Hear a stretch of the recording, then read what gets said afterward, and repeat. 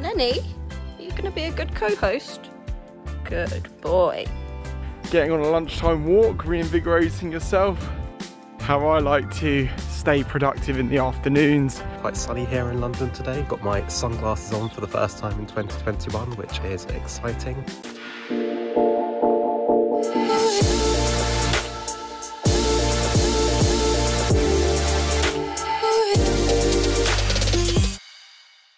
All right, welcome back to everyone out there in the universe. I'm Paul Seda.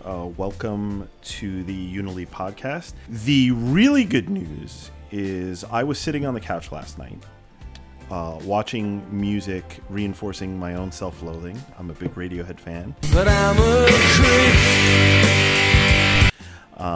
And going through the show notes in preparation, and I had a brainstorm that we need to bring in someone to the podcast. Casey Farr is joining us, who's a member of the Unily marketing team, because we're going to be talking about internal communications and writing. So if you're a writer or you're responsible for editorial content, this is a podcast for you. And don't take it personal that I was listening to Creep by Radiohead when I came up with this. I'm struggling not to. No, you've called me a creep on multiple occasions.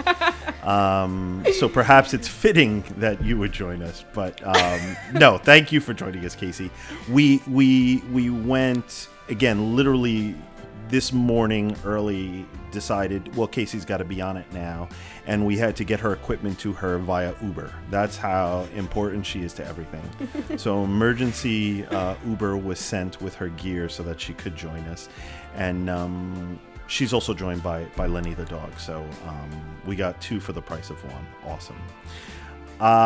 So on that note, I want to ask everyone, how has your week been so far? Casey, you're new to the podcast. How's it going? Yeah, it's been a good week actually, and it's been a probably an appropriate week to be tackling this topic because we just did a panel event yesterday for internal comms in 2021. So I feel that I should be appropriately prepped to talk about the topic today. So yeah, it's been a really busy week. Some really exciting things going on in the marketing department, and hopefully I can share some of those insights with you today. Awesome. Matt, you were on the internal comms webinar, am I right? Or am I totally off base on that one? Yeah, absolutely. I was lucky enough to be hosting the internal comms panel. And we had some really great speakers. Session went really well, so I certainly learned a lot from that session. It was a really good one, great turnout, lots of engagement. And you gave a plug to the video podcast / blog, which we appreciate. We're desperate for plugs. Of course. So please, in your private life, in your personal life, in your business life, say everything you possibly can about this podcast, because they're going to pull us off if we don't get more viewers. Hey man, I'm joking. I'm trying to get you up to your 12th subscriber. So yeah, no, number 12 would be huge for us. Huge. So No that's doubt. great to hear. Kaz, how about you? How was your week? It was good. I'd say it was above average for lockdown. We've had some announcements of things starting to ease here, so having a slightly more positive outlook. But yeah, I'd say above average makes it measurable. So next time you ask me, you'll know what I mean. Yeah, anytime there's an ease on restrictions in terms of movement, that's got to be nice. It's been beautiful here in New Jersey, just outside New York City, for the past couple days, and I am thoroughly enjoying some sunlight and being able to walk around the block even. So I hear you on that. And finally, Kaitlin, how was your week? It was good. Yeah, it was another fast week. I can't believe how fast the year's going already. But yeah, no, I'm crying less and things are getting sunnier. Just kidding. No, it was a really great week, actually. Lots of good things happening. And yeah, I'm always looking forward to Fridays now for our podcast. Awesome. So the people watching this don't know it's Friday, so way to Oh, ruin yeah, the mistake yeah. there. Right. You did it. Any day, You ended. right. No, that's fine. So on that note, I want to hop into the topic. We're talking about, well, we titled it Consumer Grade Internal Comms, right? And creating consumer grade internal comms. But I want to caveat that and make sure people understand that what we're really talking about is not the quality, because actually I think the quality of both internal and external is very high these days relative to maybe where it was a number of years ago. What we're talking about are maybe strategies that external marketing has perhaps influenced on the internal side. And maybe we can talk about what's happening with external marketing and strategies, and how people like Casey write, and because we've seen that stuff sort of leak into the workplace. The biggest case in point is how many of our customers talk about rich media, right? They don't just want text on paper. They want rich media. So we added video and audio to our platform because we were getting that constantly. And that is a direct result of rich media on the consumer facing side, really landing so well with people. So on that note, I'm actually curious because she is here for the first time, and I love throwing people under the bus. You have a very interesting role here at Unily. I'm a big fan of our marketing team. You guys are outstanding. I felt for a long time it's been one of the things that's differentiated us. But I kind of want to understand your role, and then maybe you talk about like what are some of the things that have evolved, even at your time at Unily, that you may have come in doing one thing and changed to another. Yeah, sure.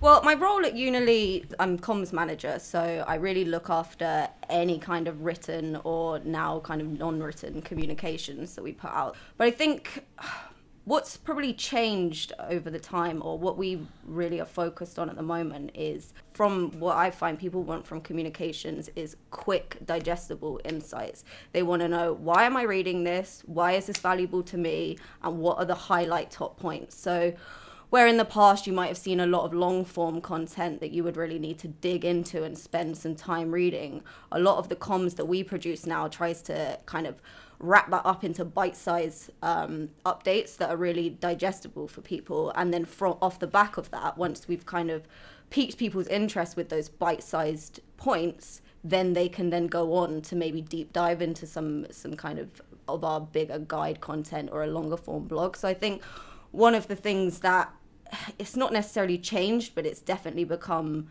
a big part of our strategy, is making information very quick to digest. And whether that's doing it in written form by picking out kind of the key highlights of a big piece of text, or whether that's using things like video, imagery to convey those messages. I think that's something that we're seeing a lot more in internal comms and external comms, and that's something that we're really focused on doing. Yeah, and I want to throw to Matt to say, have you like Casey's alluding to, and I think we all already know the answer to, is have you seen that trend extend from external marketing and communications to internal? Are customers going in that way with shorter snippets based on what you've seen? And then again, you and Kaz are on the product marketing team. How do you enable that sort of thing from a product perspective? Yeah, I mean, a couple of really good questions. Actually, it's interesting in terms of the short form content. Actually, I guess backtrack just a tiny bit. One of the things that we do, as part of the product team, is we interview customers to help ensure that what we're building for internal communicators is really serving their use cases and meeting their needs. That's actually, one of the really, really cool parts of my job, is that I don't design in isolation. I get to work with a team of peers like Kaz and like other people like Katie Johnson, for instance. And we get to design technology collaboratively, but more shout out Katie. Yeah, shout out Katie. I know, I've told her. Yeah, I said to her she's got to get on the podcast, and you guys have to try and rope her in. I really think she should do one too. But beyond that, I get to work with these really talented internal people, which helps to, come out with the best possible outcome. But more than that, we work with the customers. And recently, I was interviewing an internal comms manager working for a big travel and tourism brand, and they were talking about how the content they produce now is designed to be read in 30 seconds.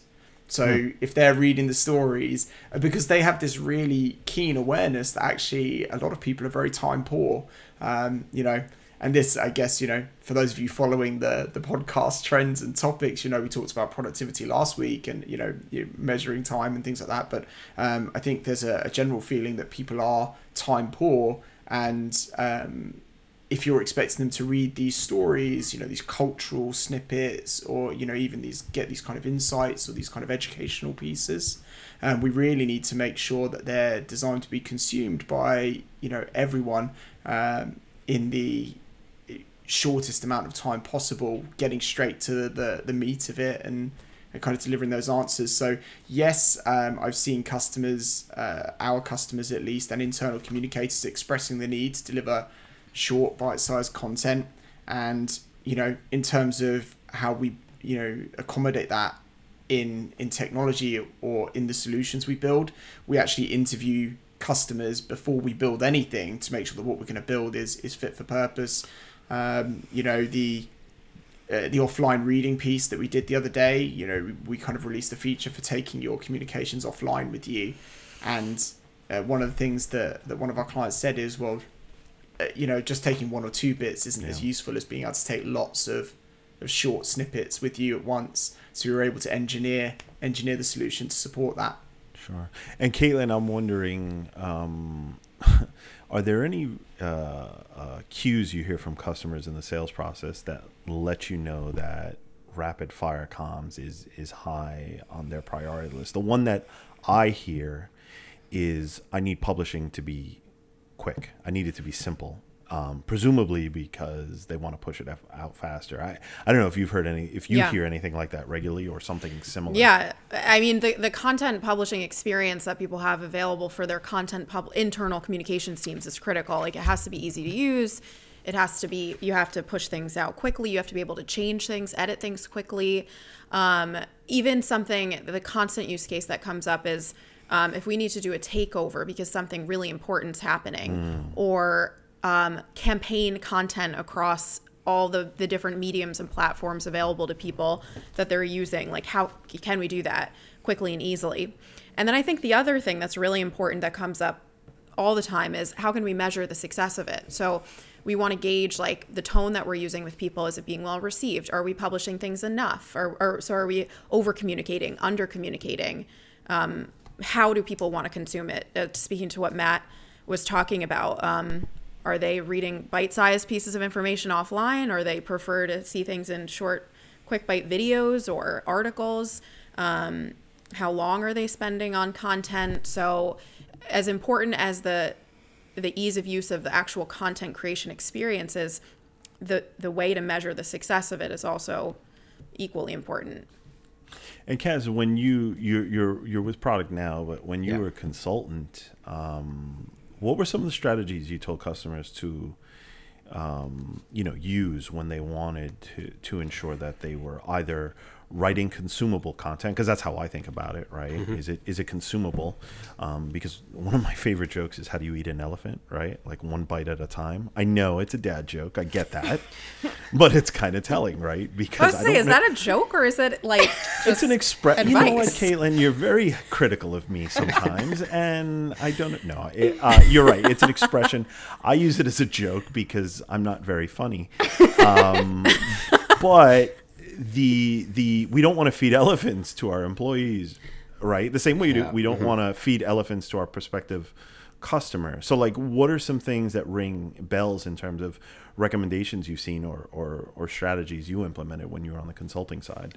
Yeah, so I think that, like, it's kind of different for every client, but one thing I've tried to do, especially when working with clients, is tune into the outside trends that are going on, and ultimately, like, if you look at some of the external communications and the marketing trends and things like that happen, I've got 3 younger siblings who are quite a bit younger than me, so I try to tune into the trends that they're looking at, and then try and interpret that to see how I can then kind of repackage that and use that with clients to boost up their communications. And one thing is exactly about that kind of snippet bite-size type of communications. And I think one particular conversation I had that sticks in my head was actually someone that works in marketing called Amber Saville, and a couple of years ago, Amber. Shout out to Amber.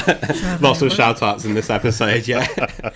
And a couple of years ago when we first met, I remember distinctly having a conversation where she said to me, I'm really struggling to watch longer form films and TV series because my attention span is all kind of on that YouTube, that 30-minute, 40-minute, 50-minute type content that I'm engaging in. And I thought to myself, actually, yeah, that's kind of true. I kind of see myself doing that same thing. And then not too long ago, maybe 6 months ago, we had a very similar conversation where it was, I'm really struggling to watch YouTube content because my mind is now adjusted to things like TikTok, where you've got really short form video, which are, 10, 15 seconds. So I think I agree with that point based on the short form content and bite-sized content, putting that out there. So when it comes to clients, I think that one of the trends we've seen, and we have invested in this from the product as well, is that whole video side of things. So we recently put out a release of the ability to upload video and do it within social capabilities, for example. So if I'm speaking to a client and their question is, okay, how do we get our users to engage with our content? And how do we get the platform adopted, things like this, then my answer would be try to think of less traditional out there ways of engaging people, which might include some short form videos created by leadership, for example, or taking snippets from people in the business and putting that on social. And we've seen that work internally at Unily as well. Yeah. We recently had some goodie bags sent out to employees as a kind of pick me up during lockdown. And I think one of the most popular pieces of content that did well was one by Alex Taylor. Another shout out there. Shout out, Alex. The unboxing. The unboxing. Famous unboxing. The infamous unboxing video. Go ahead, Kaz. So see, everyone knows it, right? That's right. So none of us work directly with Alex, but everyone knows that video because he did this kind of unboxing video where he opened his goodie bag and he spoke through every element of the goodie bag. And everyone loved it, and it just got so much reaction. And it goes to show that sort of more visual, but also short form content really is powerful. Yeah, and I'll talk.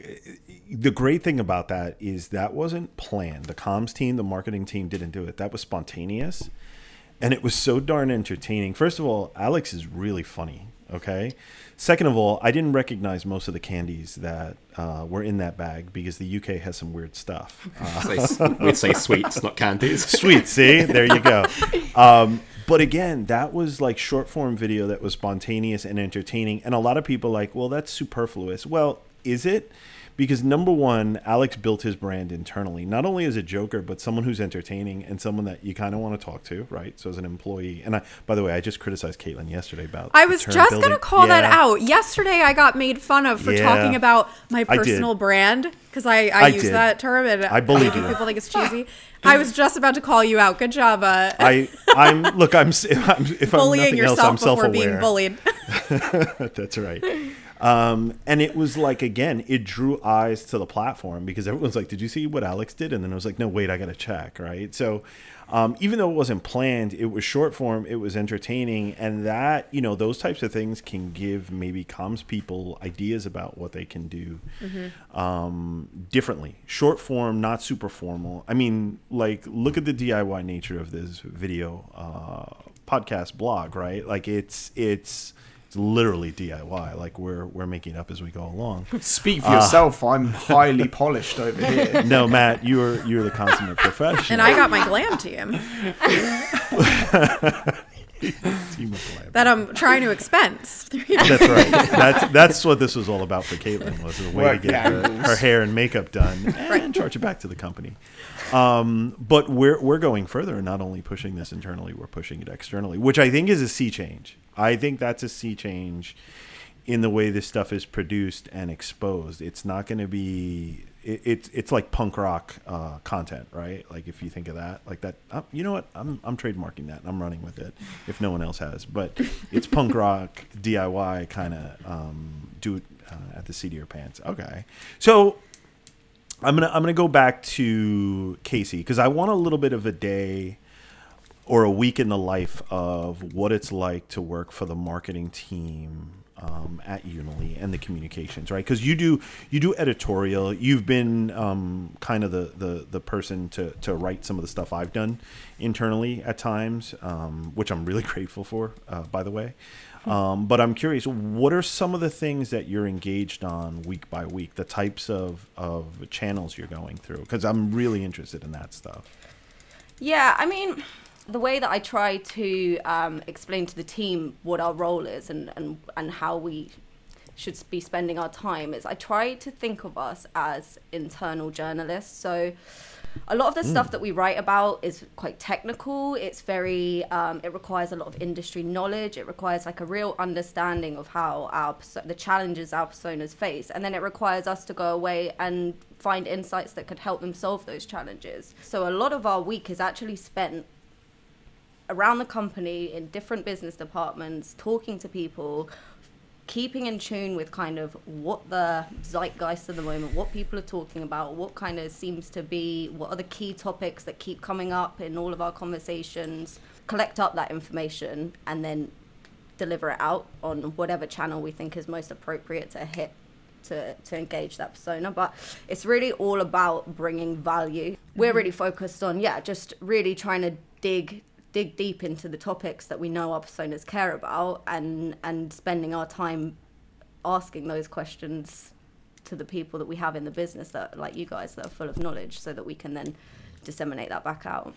Yeah, they used to call that like content marketing in the sense that you're not just producing content, right? So it's a bit of a misnomer. It needs to be more descriptive, right? But the idea is that the stuff you're producing gives people some value. It's educational is the big one, right? Like, I'm a big proponent of this because, frankly, in my role and I think Kaitlin's role, we have to go out and actually Kaz and Matt too. We have to do a lot of investigation of what's going on in the marketplace. What are the trends? And we rely on content marketers like Casey, who are putting together these guides and stuff to kind of inform us. In fact, like Matt, what are some of the and maybe we shouldn't name names about the blogs and the people you go to, but like how do you kind of find stuff when you're doing research? I imagine what I'm saying is somewhat true, at least in terms of, using that publicly accessible content to kind of learn about the marketplace. Yeah, absolutely. I think the sheer volume of content that's available nowadays is pretty staggering. I actually think that the hardest task isn't necessarily, finding content to inform you on a given topic, but it's about, finding, trusted sources and finding channels, I guess, which speak to you and deliver the kind of information you're looking for in a way that really fits your own kind of way of operating. So, I quite like consuming short, concise kind of video content, as I'm sure a lot of people do. So I think, that's why I was really interested in joining the podcast with you guys from time to time. I think it's a really great way to deliver interesting and useful messaging, based upon, people's experiences and what they've got to share.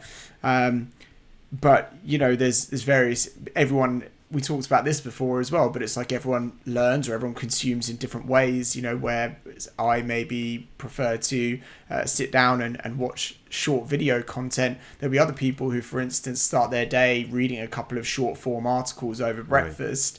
Right. And I think, that's why the variety of different types and formats of content that get delivered is, almost as important as the content itself, catering for all the different audiences. I know, for example, Casey, we've partnered together on things like, feature launches for our product, right? For our platform, a new feature rolls out. And in the same, as part of the same piece of messaging, we'll do a short article, and you'll work with the team to kind of put together a short bite-sized video. So you'll have explained the salient points of what this feature is, what you can expect, what your communication team are going to get out of it. But at the same time, Casey's partnering with other people in her comms team to produce video content, which gives you the same journey, but in a different, a different way of digesting it. So, we already kind of tailor our messaging in that way. And, that's why for me, it's about finding the format that fits best for you, or fits best for an audience, just because there's so much content that's so readily available nowadays. Kaz, what are some of the channels that you like to consume content from? And specifically for how it educates you and supports you in your role.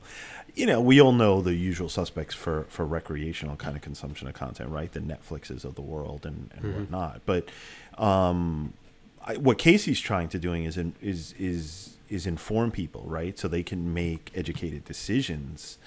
What are some of the channels you rely on for that sort of stuff? Yeah, so I try to do a bit of a mix.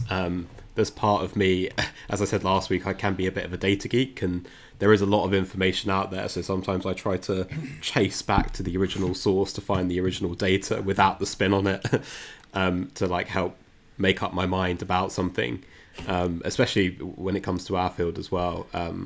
One thing we do internally, actually, most of the people on this call are quite involved in the process, is we run a masterclass series where we talk about in-depth topics related to employee engagement or digital workplaces or digital HQs, and being able to create that content with people like Casey is something you want to make sure you get right, because you speak to we go to different cities, so many different locations, different types of topics, and you want to make sure that content is cutting edge stuff, is well researched, and that sort of stuff. There's a lot of noise out there, so it's really good you chase back to kind of original sources to get the core information. And then I worked quite closely with Casey on the culture session that we're delivering this year, and the way I think that worked quite well was that we had our sources and we had our opinions, and then we came together and we kind of debated and sometimes challenged and argued, and that's kind of how we got to what our opinion was playing devil's advocate a little bit. We do that a lot internally. Matt and I do it as well. Very much so. Well, maybe too much so. That's why everyone gets angry at you both. Switzerland. Yeah. Of course. So go ahead. So I was just going to say, getting the data and then debating it, but also as you say, getting different channels, and also in our sort of role where you have to be educating people on what the right thing to do with a product is, for example, or making right decisions. It's really important you get your fair share of practical experience as well. So we try and continually talk to clients. I'm always a bit, when it comes to technology, I always try and observe my family members and my friends to see what behaviors they do. So I've got a good mix of the information, the read up, the data, plus what I'm observing and making comment on. So maybe Kaitlin and I are a little bit different, because I think in our jobs we're actually, and Kate, I won't speak for you because I'm actually curious about this. I want to know what channels you're going to learn. We have to get very in the weeds and the nitty gritty and the nuts and bolts of technology and concepts around technology. Working for a software company, one of the funny things about it is you can only avoid the nuts and bolts for so long. Eventually the rubber's going to hit the road, and you really have to understand concepts and things like that. And I find there's certain vendors out there, I won't name them yet, I'll probably share after Kaitlin speaks. There's certain vendors in the marketplace who put out really high quality content. So I'm curious, Kaitlin, what have you put out that works for you and helps you stay informed and learn things? Yeah, actually, I'll try not to ramble because I have a lot of thoughts on that. But I am most or best informed, I should say, by the internal conversations going on. So we have a very, I'll say communicative culture, I think, internally at our company. And so like internal social threads is where I'm consuming or kind of learning a lot and relying on a lot. Almost like you could think about it as microblogging, where someone might share something on a highly visible social channel. Yeah. So like, while it's important to me to get internal communications coming from like leadership about process updates, QBRs, team wins, client wins, things like that, the things that are helping me do my job best are where I'm like focusing from a channel perspective and where I'm consuming content the most. Right. And I think that's, it just made me think of it when I said I'll try not to ramble, like having conversations with customers about content strategy, internal communication strategies. And like, you know, we're not putting out enough. We don't think people want to hear more from us. We don't have time to do it. How do we extend or create a strategy where we're putting out more content that's relevant to people? And then you start thinking about the concept of extending, you know, blogging to people internally, or the micro blogging, like I mentioned, with the like social posts and stuff, or like mass kind of extended governance or looser governance on everybody having a voice and creating content. And then there's like we have that funny story of the concerns around that, where it's like, well, what if people don't follow policy? Like where we're giving them the voice, but then they're not following internal site policy. And it's like, well, then they have the consequence that you're fired. Right. Like, that's and maybe it's a bad policy. Yeah. Well, and the thing is also with internal communications, like your name is going to be attached to everything. There's audit trails on everything. I mean, like everywhere else on the internet too, and not just intranets, but so people are held accountable to what they're putting out in the world. And once you put it on the internet or the intranet, it's in ink. So, you know, I mean, that's kind of off topic of what you asked for, but I think when I'm hearing from like-minded peers, that's a lot of the times most meaningful to me. I think the internal comms about like company updates and things like that, super important. But I'm focusing most of my time through the day on the like peer content that's being pushed out. That's a really fair point, because one of the trends that we've seen, and it's been ongoing for a number of years, but I think people are finally starting to get, this has legs, this is going to last, is the information sharing and the communication isn't always necessarily going to be top down. You know, there's a little bit of that bubbling up, like you're saying, like you're putting it out into the universe. Hey, has anyone seen this? Have you done that? And then there's all this information that's gleaned from people participating in a conversation. I don't think that's all that different from what external marketers are doing. I mean, Casey, we have a social strategy, right? Like what's kind of in your mind the philosophy around that, and our social strategy as it relates externally? And by the way, I believe you're muted, so be very careful before you speak. I'm not muted. I don't know what you mean. Yes, sorry. I had a really good point to make that I've now forgotten because of this muting debacle. God, Paul. I ruin everything. I'm sorry. Okay, what were you saying? What I was thinking was actually, as you were talking about kind of the user-generated content type thing, which then relates back to social. I think something we've seen in consumer trends and in the external outside of workspace is, and I hear it again and again, everybody's become a journalist, everybody's become a writer. Like, it's so easy for us to put our own comms out and have a voice in the world, whatever topic it might be, whatever, you know, arena it might be.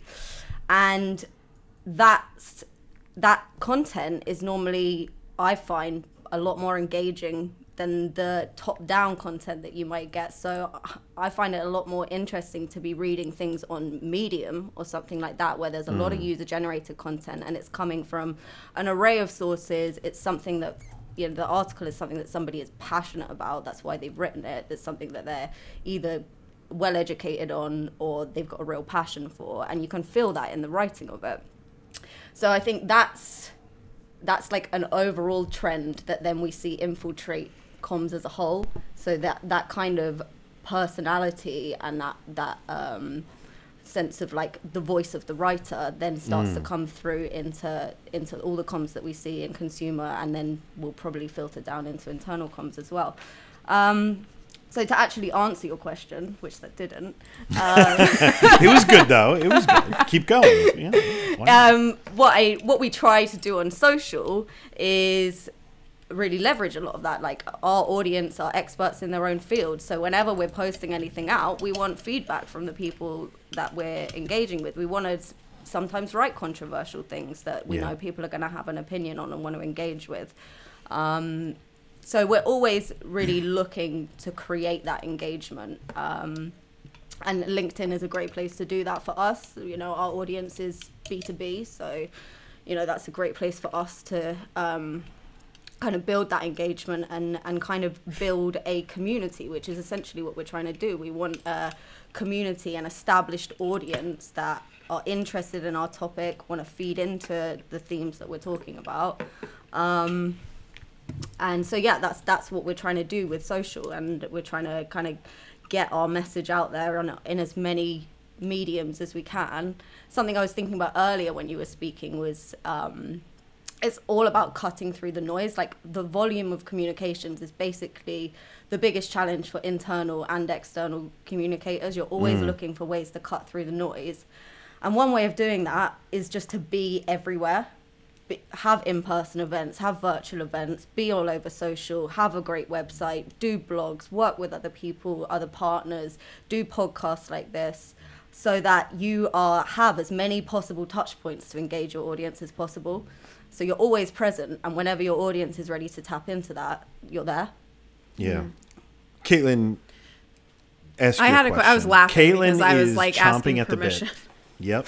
Chomping I'm at about the to ask a bit. very controversial. No, I'm just kidding. No, I have a question for Casey, because I was thinking a lot as we're talking about this, how like the journey you go through with companies from a communications perspective, because the tone of voice I think that you have for external comms, so how you speak to your customers, your prospects on social media, and then the tone of voice you have internally sometimes can be very different. And a lot of companies, especially really large ones, like they'll have internal comms, executive comms, external comms, corp comms. And so there can be this variance of tone of voice. But what's interesting is when I joined Unily, I actually joined, and I think I've told our marketing team this before, but I joined because I was so impressed with our external marketing and communications. And I was like, this is a cool company. They have their stuff together. Like, this is big time. So I was like, I was confident in that. Whereas, so that external website You never presence, said that before. I did. I remember actually when I first met you, I was like, I'm going to tell our CMO, like, but I was being genuine, because I was like, this is great. And then I expected that for the internal communication stuff too. And I think that sometimes that happens at a lot of companies. There's a challenge of the quality of the internal comms. You want to match it to the external comms, and it's not quite there. And so I wonder, like, if you have a thought on, like, is that important? To match those tones, and like maybe how can internal comms match those, like the consumer experiences? And maybe we've been talking about this the whole time, and I think it's a good question. You stole my thunder, actually, because I was going to ask. Wait, sorry. I was actually going to ask, like, is there a different voice to external communications, and is there a different voice when it comes to external and internal, right? And if so, is it appropriate? Do we need to have different voices?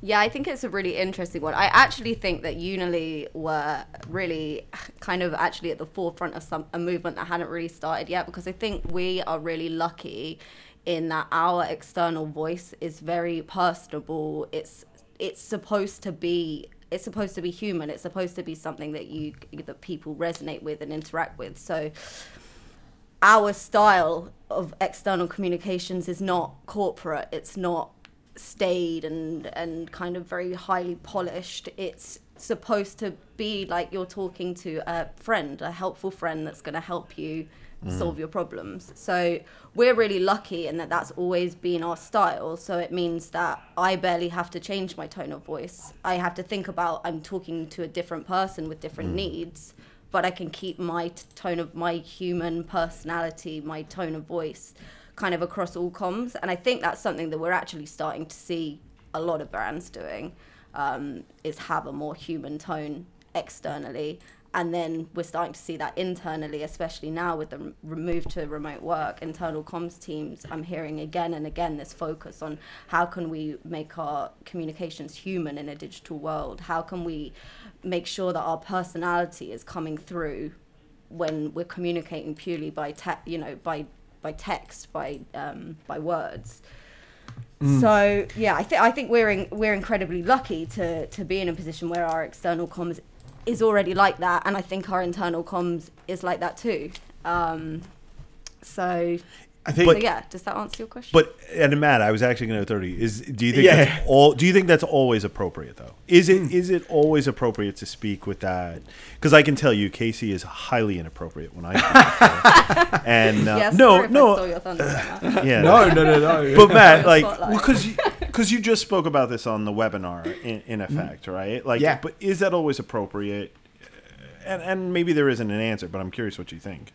No, I think actually, I think the really good thing that Casey drew out there as well, and something that both myself and Casey have been looking at and discussing a lot is the massive amount of change that's going on in the field, specifically of internal communications.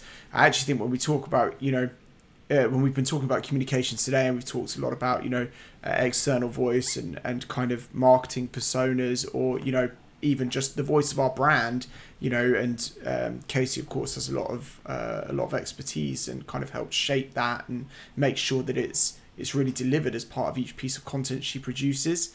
I think internal comms now, the opportunity that's arisen from the rise of remote work has been absolutely massive. And when we talk about things like the informal tone of voice and that level of authenticity that we strike for, I think the Unily external voice is very authentic to how we behave internally and kind of reflects us, our culture.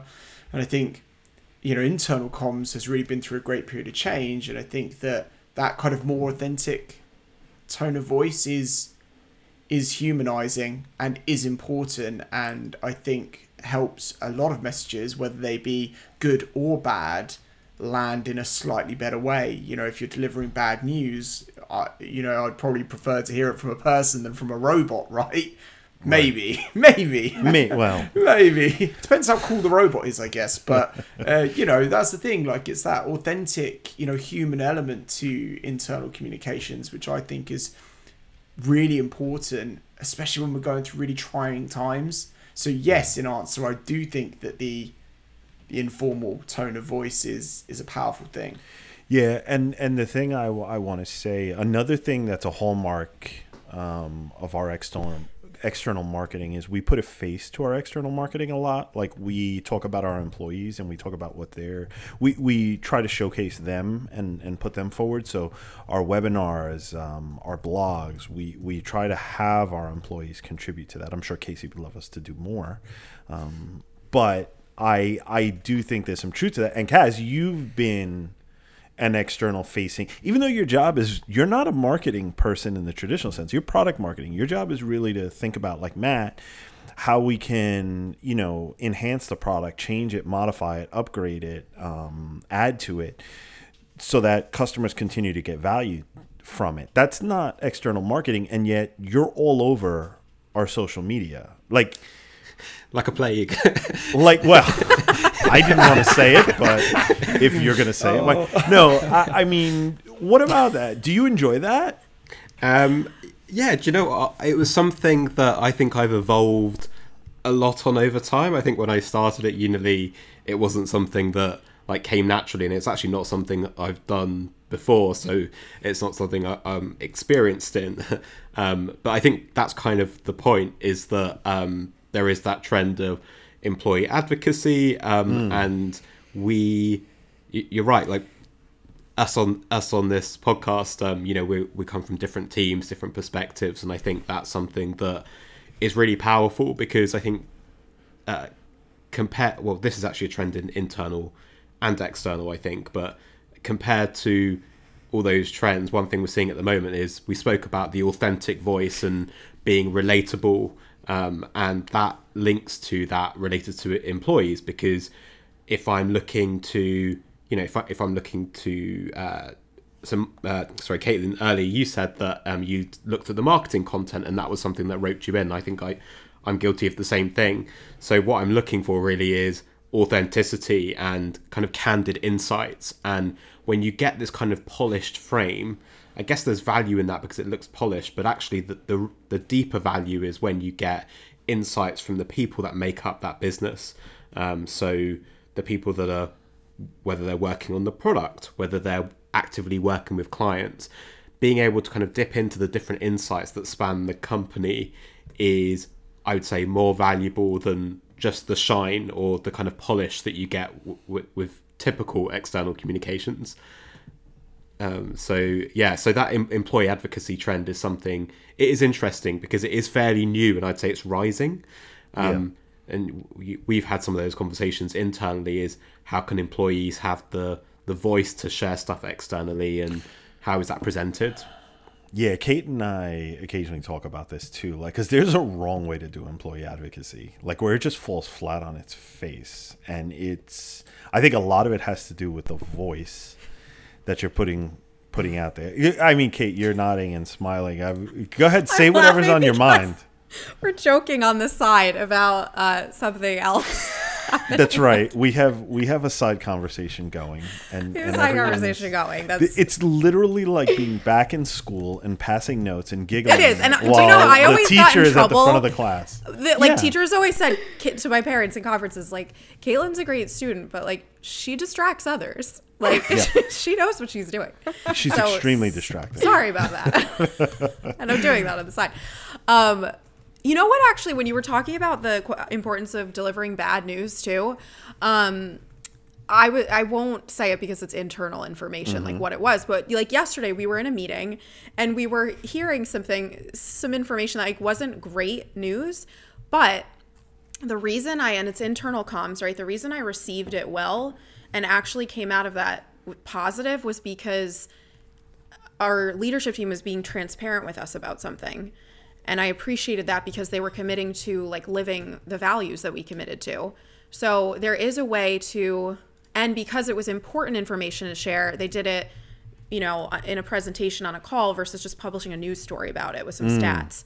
So like that was the way to do something correct, where then employees appreciate the transparency, that you are communicating something, even if it's not always positive all the time. Yes. And that it's being delivered in a correct, meaningful way. So that just popped into my mind. And then I also forgot I forgot what you asked me originally. The reason Kaitlin is so distracted is because Casey's dog, Lenny, in the background, who you've probably seen at this point, is while we're recording. And it's making everyone very uncomfortable. He's really embarrassed now. He is. Look at him. He's like, oh god. He's like, I'll show myself out. Poor Lenny. Have a treat. That might help. You know what, Lenny? Thank you for taking one for the team. It's a dying protest to get Lenny. That's what it is. Lenny saved us. There you go, that's so gosh. You try and control yourself back there. Yes, please do. Very off-putting. But just getting back to the topic, as Lenny continues to, bombard poor Casey in that room. So, Matt, what are some of the things customers are asking for, or you're discovering in your research, that people want to see to help them kind of, deliver messages in this omni-channel way to meet people appropriately, to make this stuff more effective? Because I think we've established the voice is critical. It's the delivery mechanism matters too. What are some of the things they're asking for? And then I may go to Kaitlin and Kaz and say, who do you think some of our best customers are? By name or pseudonymized. Just straight up, who's the best? Who's the best? Who's we're number one, right? No, well, you don't have to, but who's it's like not having a favorite child, but like we all really have. But we all have a favorite child, of course. That's why you only does have not once. Endorse this messaging. I'm going to save us all. But Matt, what are? Oh God, this is going to get really awkward if I have another child. What are people asking for to help them do this sort of stuff, or what do you think enables them to do this sort of stuff from actually now a feature perspective? What are some of the things? Well, again, we were talking today about what we can learn from consumer grade communication and how we bring that into the organization, and what internal comms can do to achieve similar levels of reach and effectiveness and engagement, really kind of take any key learnings from that. And I think the thing that we've always seen from teams like Casey's and other comms teams, outward comms teams, is a great use of different digital formats. So we're all here on a podcast right now, but Casey's team have been blogging for a long time. They actually vary across short and long form content. So we do white papers and guides and case studies, which are all longer reads. They write short short blogs. They also do video content. They host live webinars. And so they're really, I think, and that from a marketing perspective, I think has been, somewhat of a standard for a long time, especially the digital aspect of it. And I think with the rise of remote working and the way that the pandemic has impacted organizations and everyone being naturally separated, the rise of digital for internal communications and relying on that, as a channel to reach your people has really obviously increased significantly. But the number of channels have increased significantly as well. So it's not just about it being digital, but all the various types of digital channels that are at play.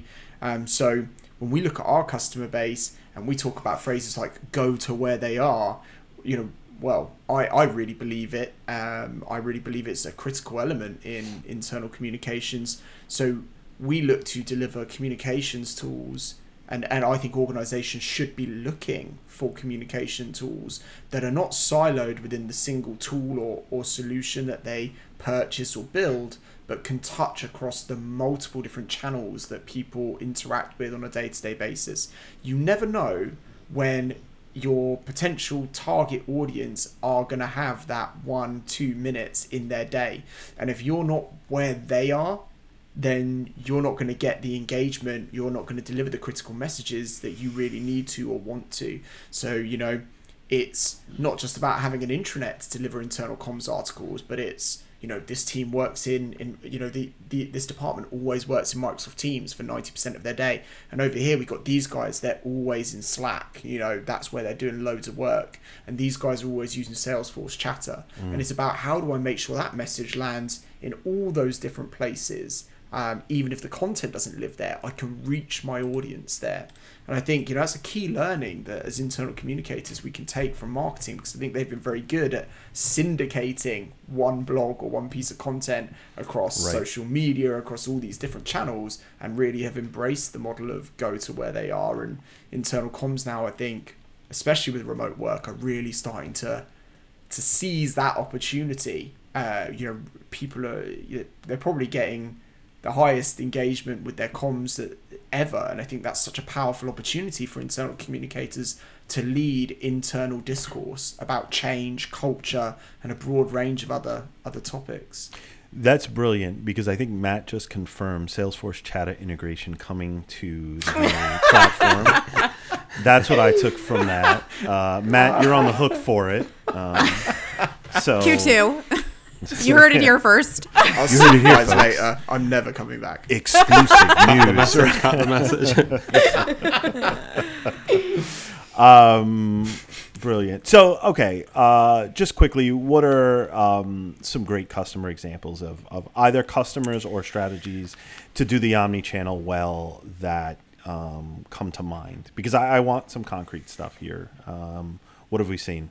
And again, if you need to change their name, so for example, if Unily, a fictitious company, was doing something very well, please say so. But don't quote. I think I can comfortably name a couple clients who would be who are like pretty vocal on our behalf as it is. Like, I think when I think about Micron, who has a super buttoned up comm strategy, and I have a friend actually who works on executive communications internally, and it mirrors closely. I think they're internal, external stuff too. But Micron Celanese does a really great job. And I think two of the things that they have in common are that they have clearly documented content strategies. And I think our customers sometimes who struggle with their content management and maybe engagement metrics are those that don't have a clearly defined and published and easy to access governance strategy and tone of voice too.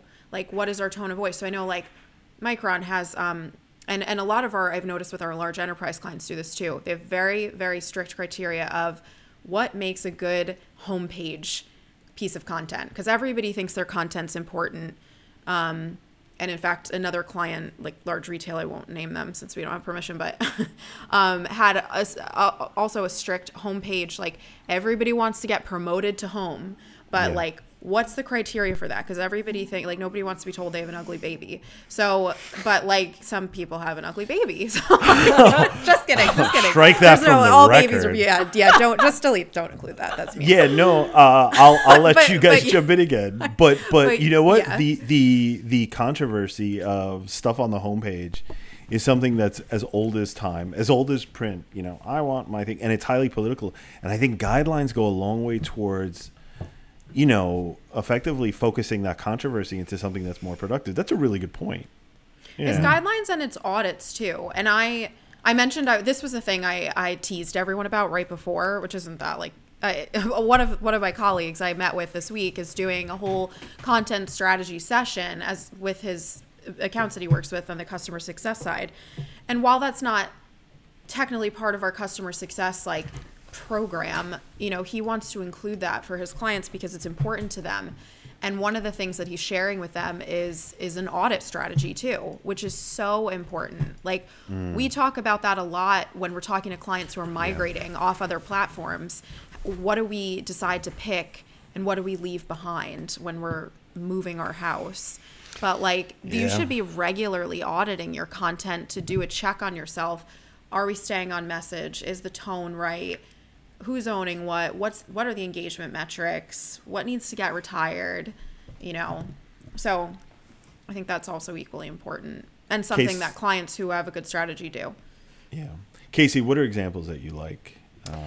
Well, even though you're on the external facing side, you get to work with our customers probably as much as those of us who have been on the consulting side. So yeah, and I kind of see the kind of polished, finished effect usually, which is good. Well, I did a little bit of background research when I found out this morning that I was appearing on this podcast. so 5 whole minutes of research. So one of us did. 5 minutes in, yeah. Excellent. And I spoke to somebody else that works on the comms team that works on a lot of our client awards, and because she works on a lot of awards, she has a lot of good stories about really Shout out Nicole. Things. Shout out Nicole, definitely. So yeah, she sees a lot of kind of the most interesting things that our clients are doing, the most innovative things, because those are the things we want to put in for awards.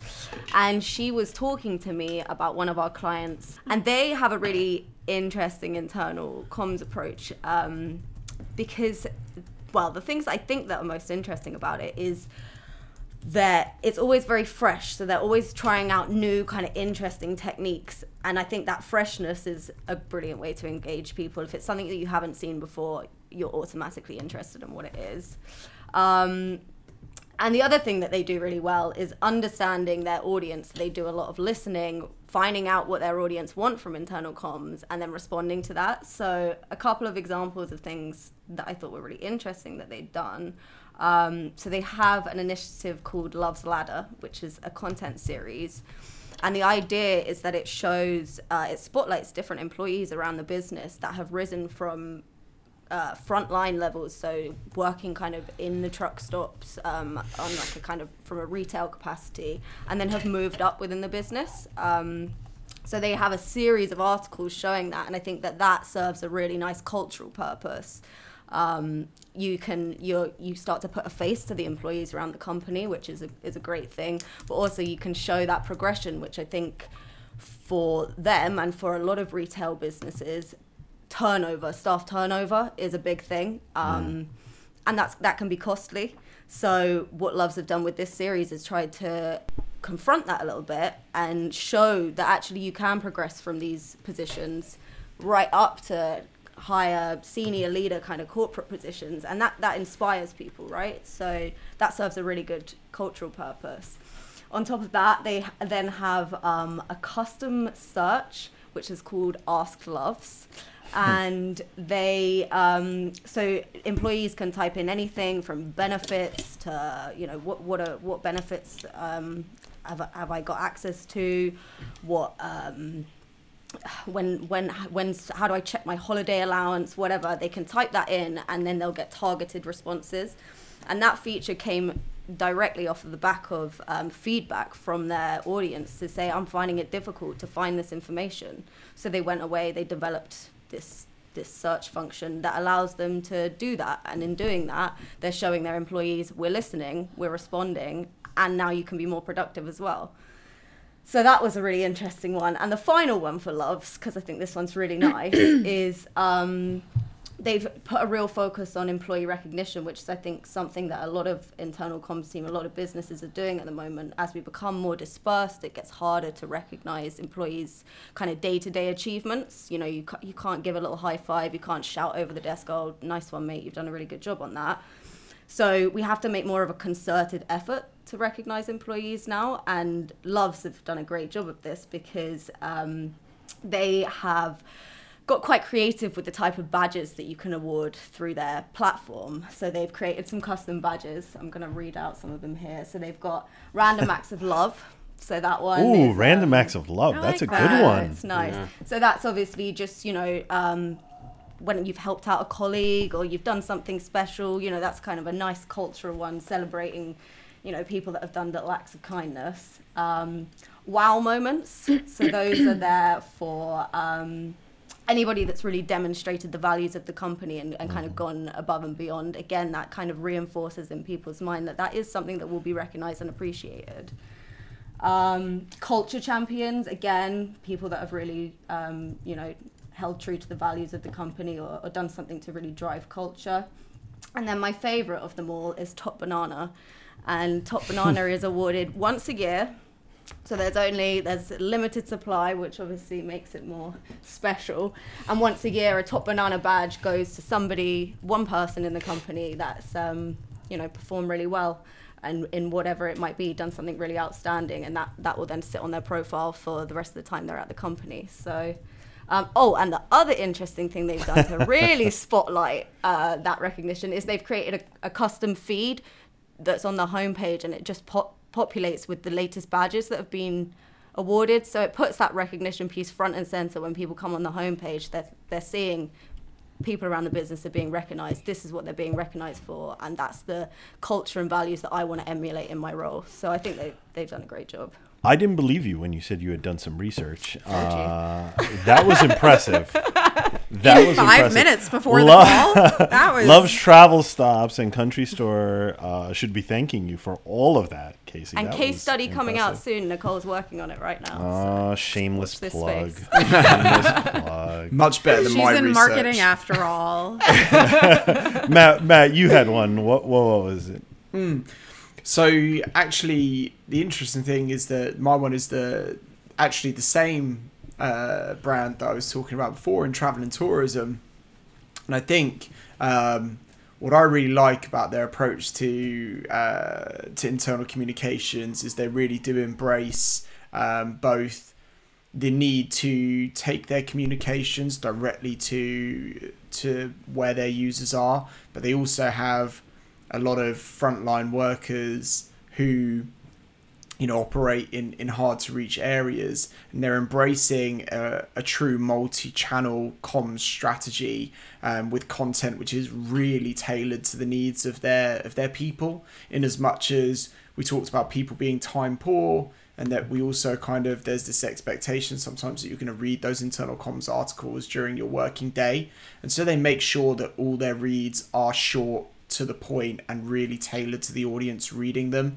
They focus on cutting through the noise and delivering feeds of information which are tailored to the individual based upon the role they have around the business. You know, they're trying to cover, you know, not just modern digital comms channels, or what we would consider more modern digital comms channels, like an employee experience platform or intranet as the home of internal comms, but they're not afraid to reach people by email, for example. I know over years we talked about, email as this like kind of almost like a dirty word. It's like, email so traditional, so old school, but actually everyone's still using it, right? I use it every day to communicate with my peers, with other people in my team, so on and so forth. So, they're really embracing all the different channels that they know their audience is using, and they monitor that. They kind of check that engagement and that kind of click-through rate from all their different channels, so they can prove the efficacy of what they're doing. They're really focused on making sure that,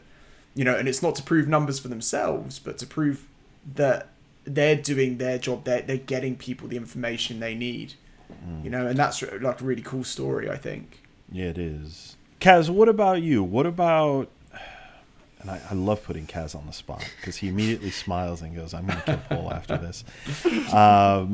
What's an example that comes to mind of someone maybe doing it right? So we've heard a lot about some really cool out there examples, but one company that I think nails the kind of foundation right is Shell. And obviously a big name like Shell, you think, okay, well, loads of employees, global company, and I think they really, as Matt was saying with his example, what they do really well is nail down their targeting. So they invest heavily on understanding the segments of their organization, so the regions down to the departments, the roles, and they create specific target audiences. I guess that's quite common in more external communications as well, right? So you target based on industry, or you target based on like role. So they, similar to external comms, they've invested heavily in defining all their targeting groups, their segments of employees, to make sure that the right communications get to the right people. And they do it through various different ways, but my favorite way they do it is through their intranet. And they have this kind of news feed page, and it's designed a little bit like BBC. I know it's more of a British news reference, but I quite like the BBC. we watch BBC. Yeah. Okay, cool. That's good. It's a reputable news source for us in America. Yeah. Depending on so yeah. I won't say anything further. But what BBC do well is that they clearly label the news you're consuming. So, this is your local news, this is your world news, this is your kind of personalized news, and Shell kind of mirror that a little bit. It's very transparent to say, this is your targeted news. So that news I'm consuming there is based on my particular role or department or location. Beneath that, they've got their, this is your corporate news. And it's great from an employee perspective because it's like, oh, I know exactly what I'm consuming now. It's transparent about what I'm consuming, but it gives them the option to say, okay, here's different types of news. And I quite like that because it is like a proper news hub, almost like an external news website. And that's what I like about it. It's quite transparent with the news you're consuming. And I think because they've invested so heavily in defining their targeting segments, it means that they can create the right news, push them to the right people in the right place, and that actually in amongst that you get like a nice shiny news hub as well. So that's the example that comes to mind. So you can have loads of cool flashy stuff, but the foundation of your news as well and how you get that news out is super important, which I think Shell do amazingly well.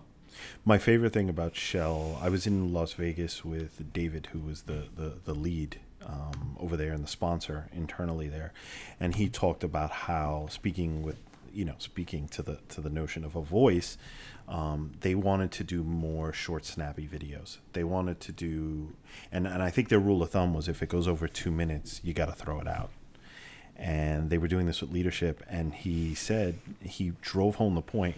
We got a couple of used iPhones, and we used those for video, and it was good enough.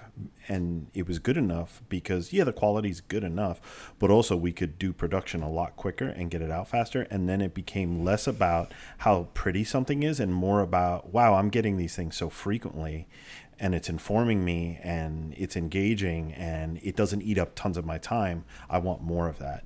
So that was the lesson from Shell. That's when the rich media thing really hit me, because I was one who was like, oh boy, everyone talks about it, but how are they going to do it internally?